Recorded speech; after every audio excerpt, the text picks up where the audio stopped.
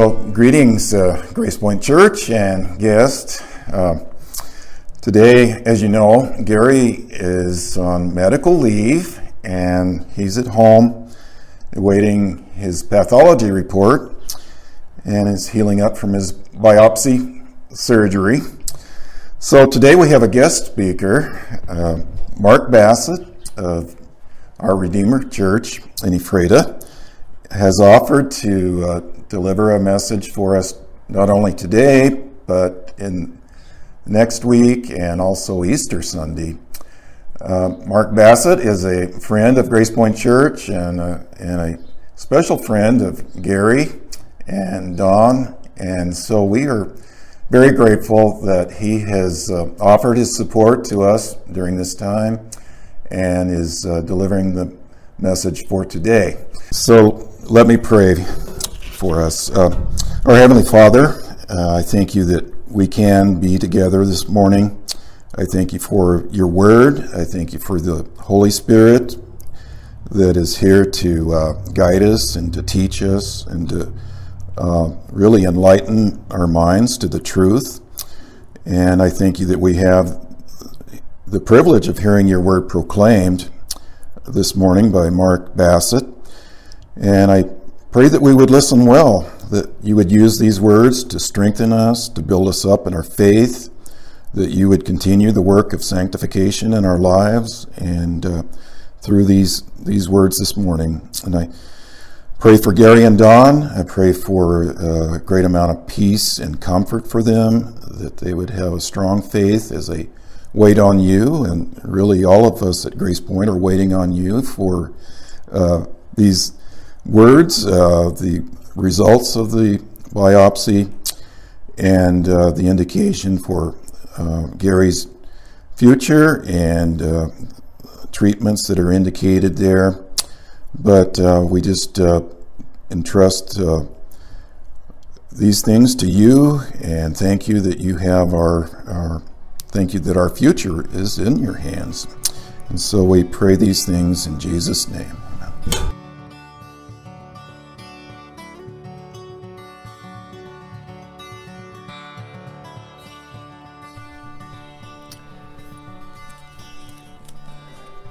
Thank you for inviting me to participate in what your church is walking through right now.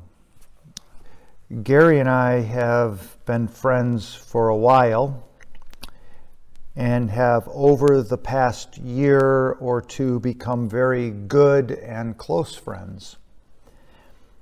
I preach a sermon this morning to Gary and Dawn and Angela and Lacey. And I mean that. I'm preaching a sermon that will allow you as a congregation at Grace Point to enter into this story and their story, but I'm really speaking to them. And in the midst of this sermon, you get to be a part of it because it applies to you too. We're all in this together, and it's very specific to what Gary and Dawn and Lacey and Angela are walking through, but their story becomes part of your story, but all of our stories are wrapped up in his story, or history, God's story. I bought Gary a book recently and took it to him after his surgery when he was at home. It's called David's Crown. I turned Gary on to Malcolm Guite, who is a Cambridge poet. And Gary reads him all the time and watches him online. And he's also a theologian. He is also a person that just pulls people in as a chaplain there in Cambridge. This is from Psalm 105, which is a psalm I'm going to speak on here in just a moment in relationship to some other passages. Psalm 105, a poem by Malcolm Guite. Knotted and crowned in Christ and made divine, as with creation, so with history, Through Israel's ancient tales, we trace Christ's line. From Abraham to Isaac, till we see in Joseph, Jacob's son, the one whose sum of life becomes itself a prophecy. A pattern of compassion yet to come. For he became a slave, was bought and sold, yet all his suffering was foreseen. His shame became his glory, as his dreams foretold. And likewise Moses foreshadows these things forth in stories of salvation that unfold for us the depth and meaning of our faith. Christ shimmers through these scriptures when our minds are cleansed and kindled by his Spirit's breath. Let's pray. Father, I pray that by your Holy Spirit, through the preaching of your word, that Jesus Christ would be lifted up. I pray that Gary and Dawn and Angela and Lacey would be encouraged, would be strengthened. I pray that Grace Point would be encouraged and strengthened through this word from the life of Joseph, from creation's story, from the word of Paul, and the center of our faith, Jesus Christ, who died, is risen, and is coming again. I pray this in the name of Jesus our Lord. Amen. I want to this morning to take some passage of Scripture. I want to start with Psalm 105. We're going to jump to the Joseph story in Genesis 45 and 50. We'll go back to the creation story and ask some questions that maybe you're not familiar or not familiar with, but maybe you haven't asked yourself before. And then, of course, jump to the Christ event in Romans 8:28 that's run through it all. I want to attempt, and that's a key word, to bring these passages into an encouraging whole this morning. And we all need encouragement. Dawn and Gary and Angela and Lacey, you need encouragement. My problem is I don't want to be trite. I hope I'm never trite or shallow to the struggles we all live and face. But any time Romans 8:28 is referenced, and we know that for those who love God, all things work together for good, for those who are called according to his purpose, I tend to get nervous. I have been on the wrong end, as I think all of us have, of good intention Bible quoting. I'm not going to attempt in this message this morning an intellectual problem to the issue of evil and suffering. Your congregation is suffering. Gary is suffering. Dawn is suffering. Lacey and Angela are struggling. I'm more than happy, of course, to dialogue with any person about the conundrum of evil over coffee. I'm trying to encourage, though, this morning, the heart more than stimulate the mind. I read C.S. Lewis on the intellectual issue if you're interested. But even he said in the preface to his wonderful book, The Problem of Pain, the only purpose of the book is to solve the intellectual problem raised by suffering. For the far higher task of teaching, fortitude, and patience, I was never fool enough to suppose myself qualified. Nor have I anything to offer my readers except my conviction that when pain is to be borne, a little courage helps more than much suffering. A little human sympathy, more than much courage, and the least tincture of the love of God more than all. I'm not attempting to answer the unanswerable why question in a verse like Romans 8:28. I just want to place our questions, the question of Gary and Dawn and Angela and Lacey, and the question of Grace Point, and why right now they're walking through this mystery of God. I want to place our questions and us in the mystery of God and His love and involvement in all of our lives. And I want us to trust. David Wilcox sings, "It is love who mixed the mortar, and it's love who stacked these stones. And it's love who made the stage here, although it looks like we're alone.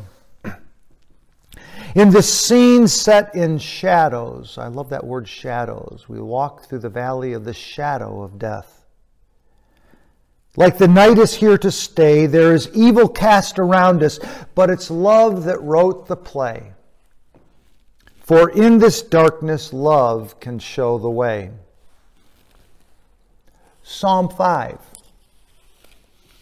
Psalm 105. It's a wonderful psalm. It's a long psalm. It's joyous. It affirms from beginning to end, God's oversight of Israel's history. The Lord remembers His covenant forever, verse 8. He remembers His holy promise, verse 42. Names associated with God's saving are mentioned: Abraham, Isaac, Jacob, Joseph, Moses. The breadth of what God is up to, it's prayed. Psalms are prayers.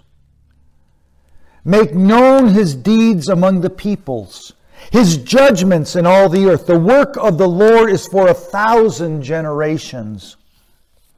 This is history being prayed, get this, as our history, as Grace Point's history, as Dawn and Gary's history. We who are in Christ belong to this story. This is our story. Galatians 3 tells us that Abraham believed God and it was credited to him as righteousness. Understand then that those who have faith are children of Abraham.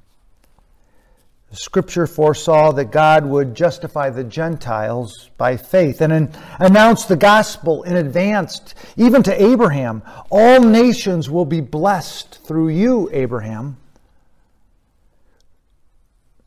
Praying forms us in living in history or His story. We pray our circumstances in and out of the stories of Abraham and Isaac and Jacob and Joseph and Moses. Prayers like Psalm 105 are awkward to us because we're so disconnected from the traditions of our faith and the prayers that go all the way back that even Jesus prayed. Psalm 105 recites and covers historical events as prayer, from Abraham to the Promised Land. The story of Joseph is prayed in Psalm 105, 16 through 23. It's prayed, He called down famine on the land and destroyed all their supplies of food. And He sent a man before them, Joseph sold as a slave. They bruised his feet with shackles, his neck was put in irons, till what he foretold came to pass, till the word of the Lord proved Joseph true. The king sent and released him. The ruler of people set him free. He made him master of his household, ruler over all he possessed, to instruct his princes as he pleased and teach his elders wisdom. Then Israel came to Egypt. Jacob sojourned in the land of Ham. Joseph's life was not a bed of roses. He was sold as a slave. He flaunted his father's favoritism before his brothers, and that landed him in a pit. The brothers wanted to kill Joseph, but Reuben talked them out of it. And then Judah convinced the group to sell the younger Joseph to a caravan of Ishmaelites, just kind of cameling it down to Egypt. The group made up a story that a wild animal killed Joseph, so their father Jacob would not be angry with them.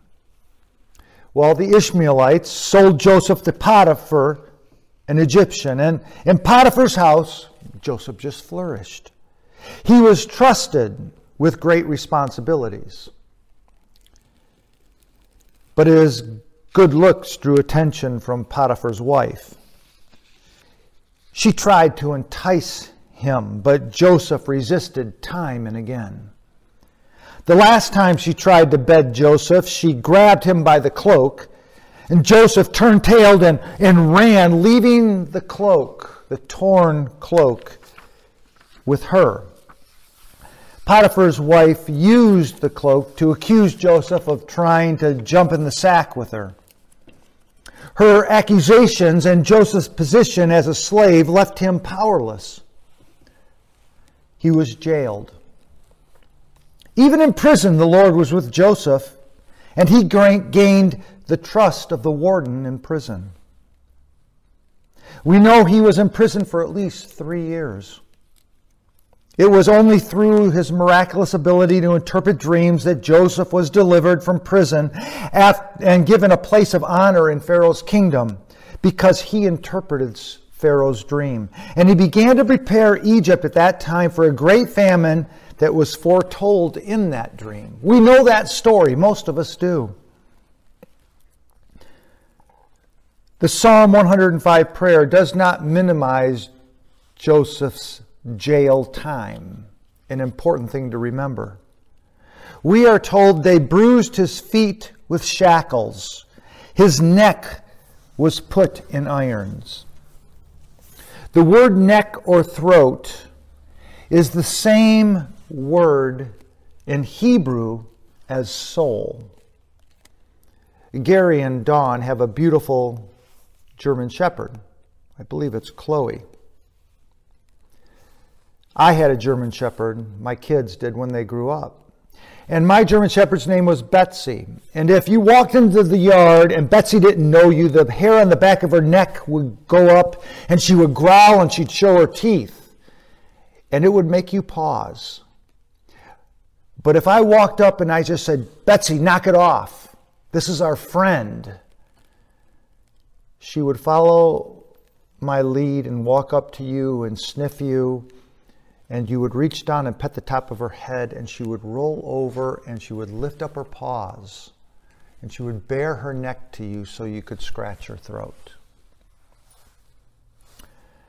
If Betsy was in a fight with another dog, she would go for the throat, the jugular.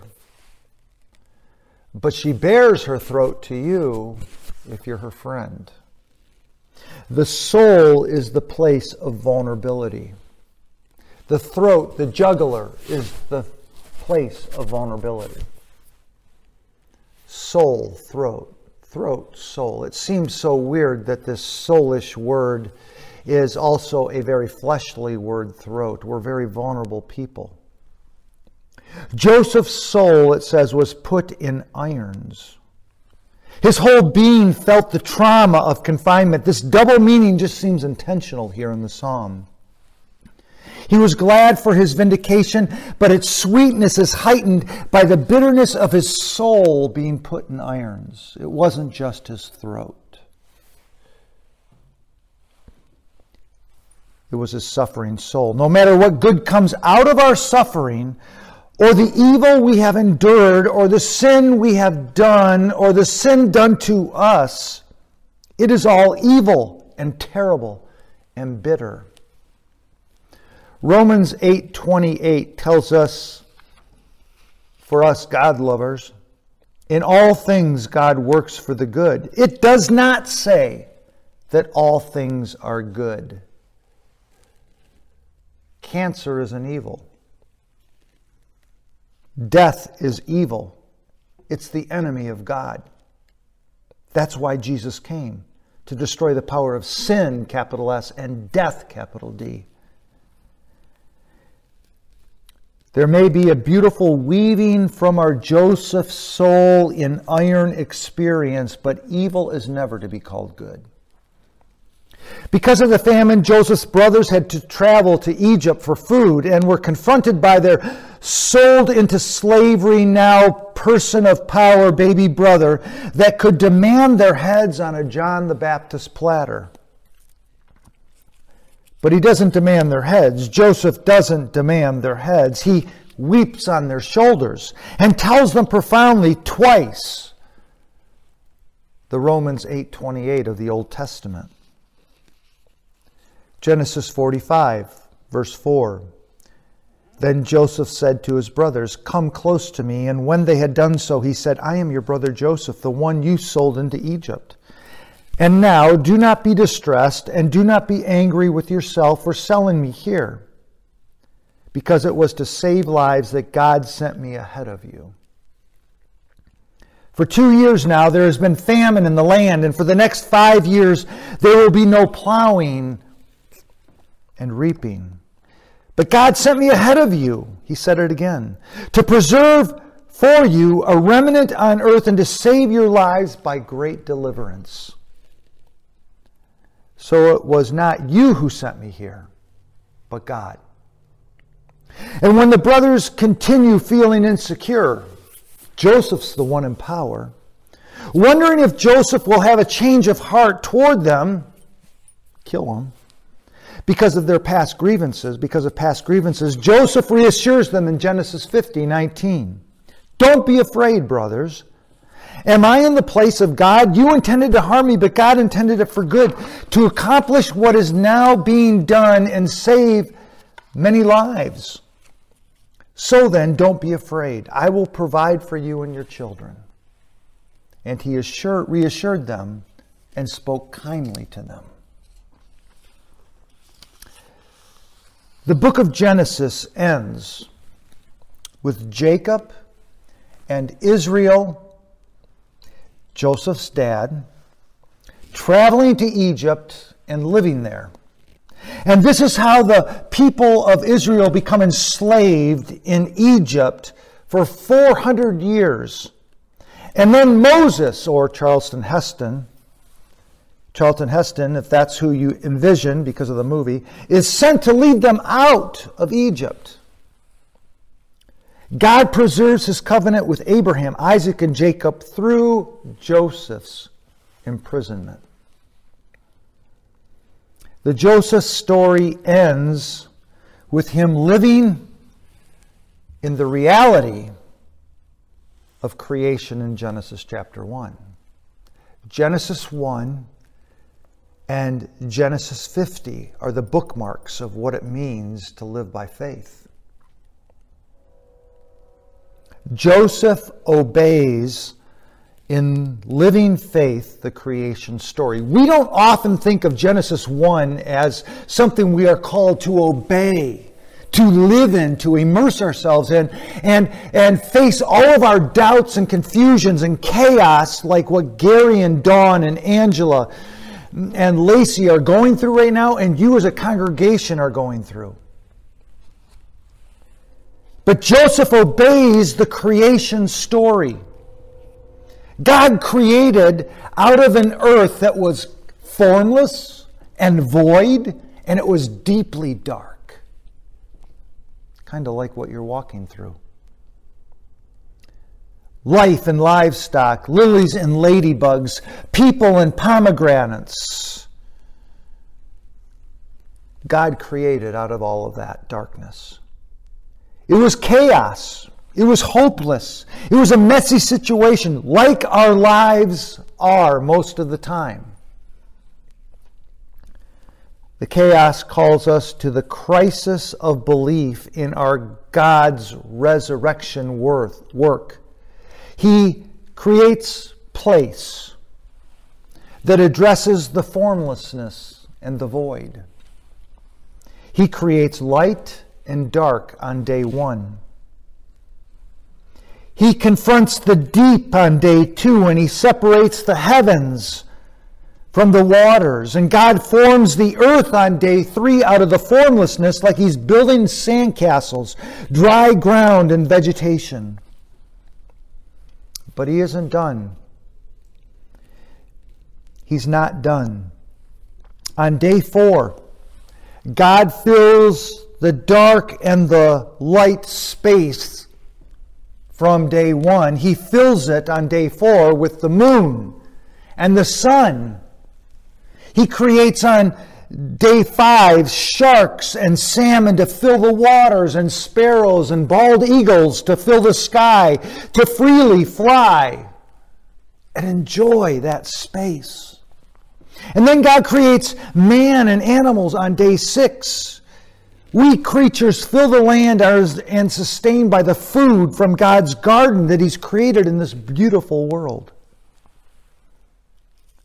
We live by faith in our God, who takes the darkness and the disorder and the chaos and the formlessness from our lives, and he fills it with meaning and goodness and order and purpose and life, because he's a God of resurrection. And we see it in Genesis 1. Are we obeying that? That's the question before this congregation right now. Dawn and Gary, you're asked to live that before these people. Lacey and Angela, you're with your parents in this. Joseph was in Egypt's dungeon. He was believing the God of creation was doing a Genesis 1 work in his Joseph chaos of formlessness, of darkness, of emptiness, and deepness. That was Joseph's experience at the end of Genesis. Joseph was by faith loving God in the dark dungeon of suffering. He was living out, and we know that in all things God works for the good for those who love him, who have been called according to his purpose. He was living by faith when he couldn't see any purpose in the story. The mystery is much easier to believe when life is smooth and sailing. Oh yeah, God is mysterious. But trusting and believing and loving God in our Joseph jails is where our faith is refined and tested and proven. It's that existential crisis. I wish we could see with our limited human vision, what our limited human vision keeps us. It limits us from glimpsing. I mean, think of Joseph's story like this.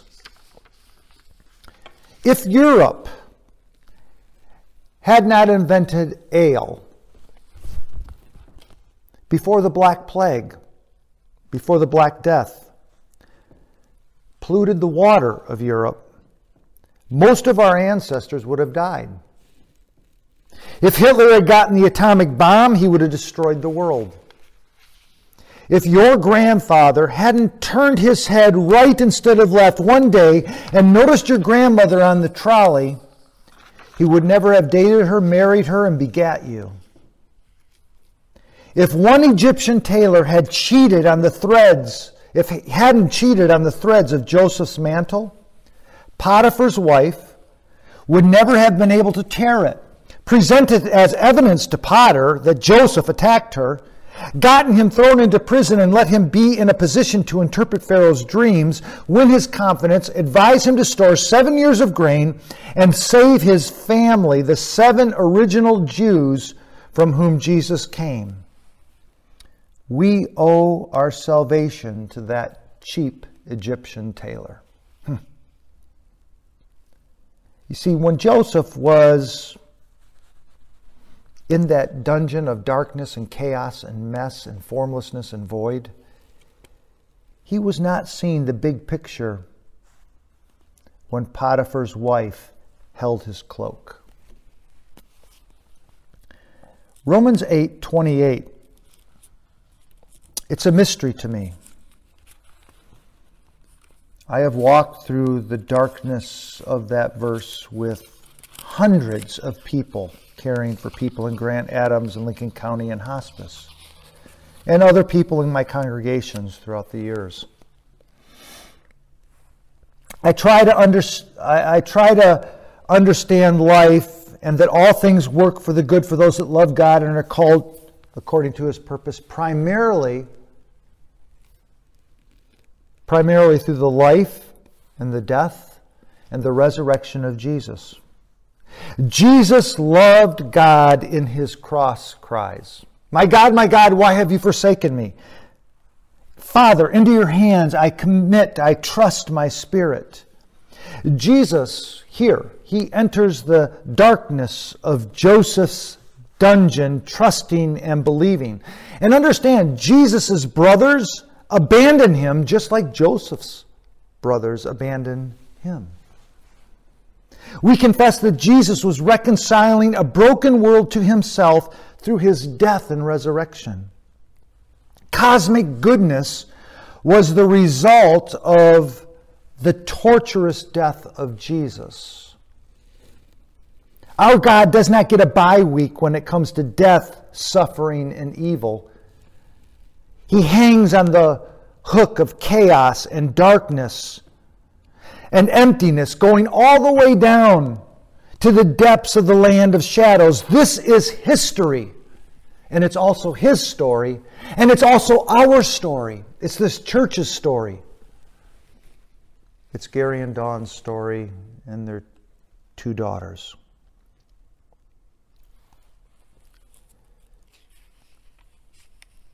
When we pray the story of Joseph from Psalm 105, we pray Genesis 45 and 50 out of that creation, God speaking story. And we pray it all the way into the cross and Romans 8:28. See, when the pendulum swings forward, we find ourselves at the cross in the empty tomb. The whole story is a living out of Romans 8:28. But I have to admit, I wish we could just see more frequently how all the dots connect in our stories. Our personal stories, our congregational stories, the stories of those we love, like Gary and Dawn. I mean, don't you wish we could see those dots connect? It was in 2016 that my wife Carrie and I stayed at some friends in Spokane, John and Sharon. We were attending a pastor's conference at Whitworth, listening to Dale Bruner. Our friends live 10 minutes from the university. John and Sharon are both PAs, and we met them in Moses Lake, where they had moved after graduating from North Carolina. They were our backdoor neighbors. We met during the snowstorms of 1996 and 1997. We put a gate in the fence between our properties. They had Seamus, we had Betsy. We'd open it up so our dogs could play. Seamus tended to do his business in our yard, but my dog didn't do it in their yard, so I was a little acrimonious. We were in Bible studies together. John would regularly at dinner time call to check in to see what was on the menu. He could see we were sitting down at our table. And if he approved of the menu, he requested a seat at our table. These are very good friends. So we sat around a fire pit, sharing a bottle of wine, and we talked about Christ and faith and our stories in 2016. I made a reference to my brother that lived and died in Newport, Washington, and Sharon looked confused. She had no recollection of the story, so I told it to them over the glow of a fire. It's a Joseph, Romans 8:28, Psalm 105 creation story. My parents lived pretty wild lives until they came to faith in 1956. They had one child at the time, my brother, Len. He was 14 when they came to faith. They wanted more children, but it wasn't happening. And 2 years after their conversion in 1958, my mom had my sister. Len was 16. And then I came along 4 years later. 20 years separated me and my brother. Len married his senior year of high school because his girlfriend was pregnant. That marriage dissolved. He married shortly after the divorce his second wife. She worked for Legs Pantyhose until a bad pregnancy landed her on bed rest, making paying bills tenuous at best. My brother was drinking very heavily and doing drugs frequently. During this time, his first wife, not his second, his first wife became pregnant and claimed that he was the father. He couldn't take all the pressure. He couldn't handle all the God talk from my parents. He never embraced Christ. As a matter of fact, he had outbursts of anger toward anything Christian.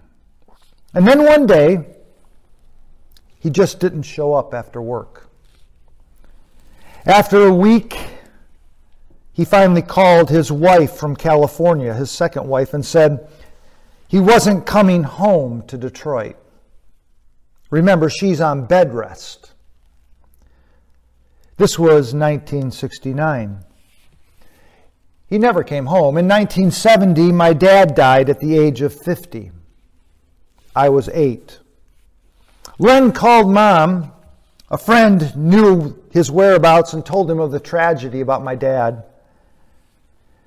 My brother loved our dad, but not so much our mom. He told Mom, "I'm not coming home for the funeral." He said, "People will say, 'Where is that no good Len?' or 'There is that no good Len.'" So he said, "I'm going to save face and not come home." That was the last time he contacted any family. He died Memorial Weekend 1995. When he died, we lived in Germany. My wife and my 2 young kids, kindergarten and first grade. We got the call while we were visiting some missionary friends in Switzerland. I confess I was pretty angry and bitter toward my brother growing up. Our lives without Dad, they were hard and they were poor. And he was off drinking beer and shirking adult responsibilities. Life would have been much easier with his help. By the age of 18, I had called my brother every word in the swearing book. Not to his face, though, because it wasn't there. I found out that my brother was alive, though, in 1989, and I have many connections now with stories of others who knew him. We were in Moses Lake, pastoring, 1989. He was bouncing back and forth from his machine shop in California, where he had a business, to his cabin on 10 acres up in Newport, Washington. You see, in 1969, Len hooked up with Ron and Jan Jager in California, old high school partying friends. The Jagers became, though, passionate. I mean, hold nothing back Christ followers while they were in California after my brother had moved there. And it didn't make my brother happy.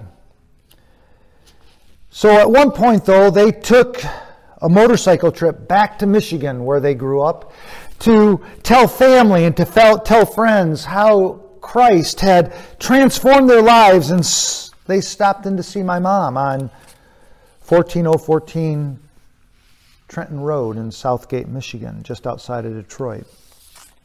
They told her Len was alive, and they exchanged addresses. My mom passed the Jaggers' address on to me in Moses Lake.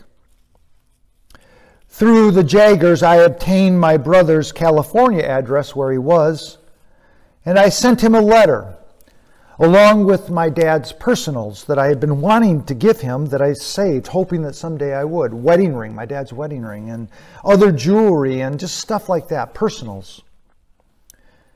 He was the firstborn son. It was his. I wanted to talk to him. I wanted to hear his stories about my dad. I wasn't that angry anymore. I just was hoping to piece together this mysterious narrative of my life. He never responded, though I know he got the letter because I sent it certified mail. I wrote a second letter telling him that his desired anonymity was safe with me. I wasn't going to tell anybody. I'd respect his privacy. My brother ended up dying alone on a mattress on the floor in his Newport, Washington home cabin, 10 acres of throat cancer. He had moved back there shortly after I had sent him Dad's ring. He went back to work at a machine shop in Idaho over in Sandpoint. They had a new life insurance as a benefit. He used to work there. He told them when they asked, who should we give this to if something happens to you? And he says, give it to my brother Mark. That's all he said, give it to my brother Mark. They wrote that down. I've always taken that line from him as a response to all my letters that I wrote. We left Germany 5 weeks after he died. We were leaving Germany in a war with the Christian Missionary Alliance denomination. We were returning to the States with nothing. We had nothing. We had no money. We had no car. We had no furniture, no washer and dryer. We had no home. We were coming back because we knew it was the right thing. We knew this is where God was leading. But within the first month of our return, we received a check for $11,000. And with it, we bought all the things I just mentioned. Washing machine, furniture, car, home. God saved us through my ragamuffin brother. Jan Jager called me sometime our first year back from Europe. And God told her to call me. I hate it when people say that. It makes me so nervous. Maybe it's because I'm now a Presbyterian. I don't know. But when people say that, it's just like, oh, good Lord, please save me from what they're going to say.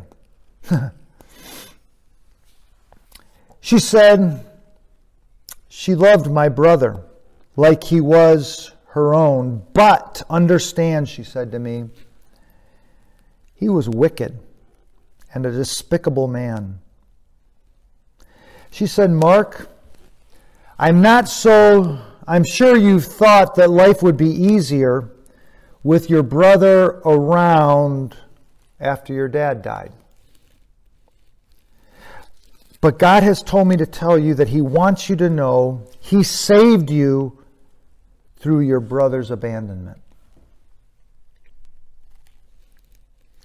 He, your brother, a drug, alcohol, porn addicted, and God hater, would have been the most influential man in your life growing up. Just think now of the men God put in your life instead of him. I told this Joseph Romans 8:28 story to John and Sharon in July 2016 around a fire sipping wine. And Sharon, she stopped me in mid-story, perplexed, when I mentioned the Jaggers. She questioned, Ron Jager? I said, yes, Sharon, Ron Jaeger. Ron Jaeger, the guy who talks about Jesus and has tattoos all over his body and is like all out there about Jesus. And I smiled at her and I said, Sharon, Ron Jaeger's your patient, isn't he? I said, I understand HIPAA laws, but you've already played your face card. And she told me she loved Ron Jaeger. No provider could take all of his constant Jesus talk, but she just loved him. So he was her patient. Understand that John and Sharon almost split up. They had a really bad year. Unfaithfulness was all over the place. There was anger and bitterness and unforgiveness. And Carrie, my wife, sat with Sharon in our back room as she screamed, and I heard those screams, and cried for hours. And John cried and screamed in another room with me for hours, with much prayer and the power of Jesus and the resurrection and the God who brings life into our void and our darkness and our depths. Healing and reconciling grace of God's Spirit descended. I looked at Sharon that night and I said, Sharon, it's because Jesus Christ met Ron and Jan Jaeger in California. They traveled to Detroit and told my mom about Jesus and Len. And my mom gave me the Jaegers' contact info, who in turn gave me my brother's contact info. And I sent him my dad's stuff, and I wrote him these letters. And he made me the beneficiary of his insurance policy for whatever reason. That gave us the money to build a home right behind you. Without that money, we would have been renters somewhere else in Moses Lake and never have met. We would have never become friends. And we would have never walked through your marriage darkness together. You and John have said, I looked at her and said this, that Carrie and I, through Christ, saved you both from divorce. That's an unreal, just a wonderful mystery to me. You are now solidly and happily married, and you have these two beautiful high school girls. And you live in this beautiful home. All of this is your story because your Jesus freak patient, Ron Jaeger, told my mom about the whereabouts of my brother. You wouldn't have two kids if it wasn't for the Jesus freak who told me to contact my brother, who then gave me the money to buy a house right behind you.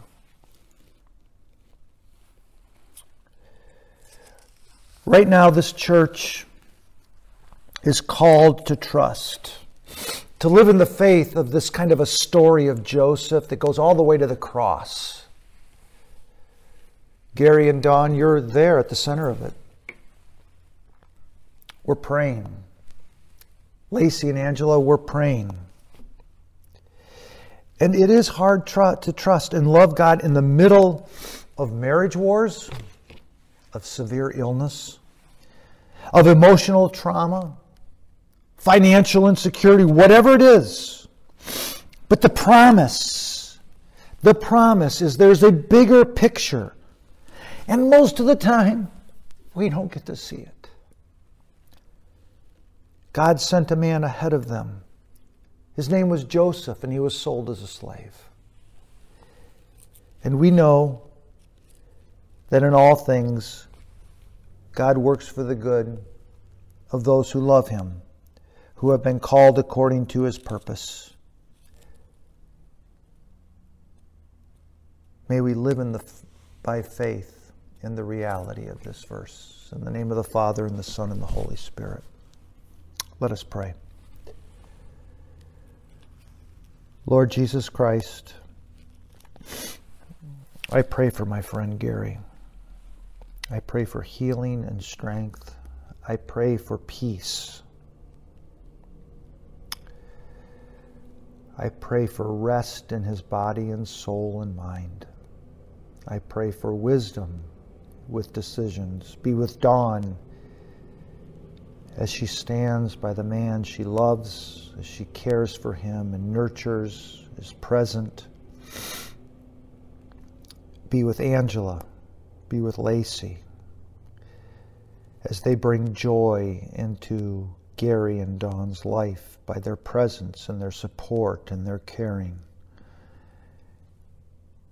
I pray that you would surround that family with your mercy and grace as they live in the mystery of a dark, deep dungeon, trusting and believing in the resurrection of Jesus Christ.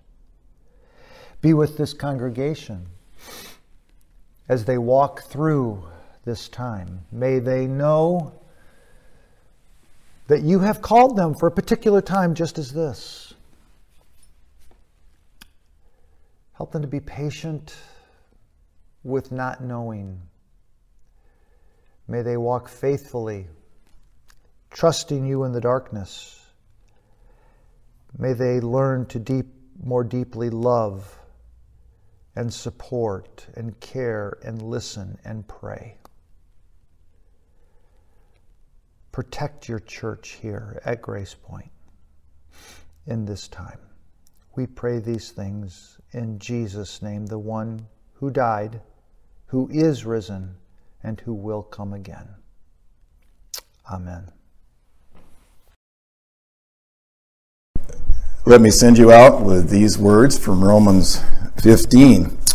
May the God of hope fill you with all joy and peace in believing, so that by the power of the Holy Spirit you may abound in hope. So go in joy and peace.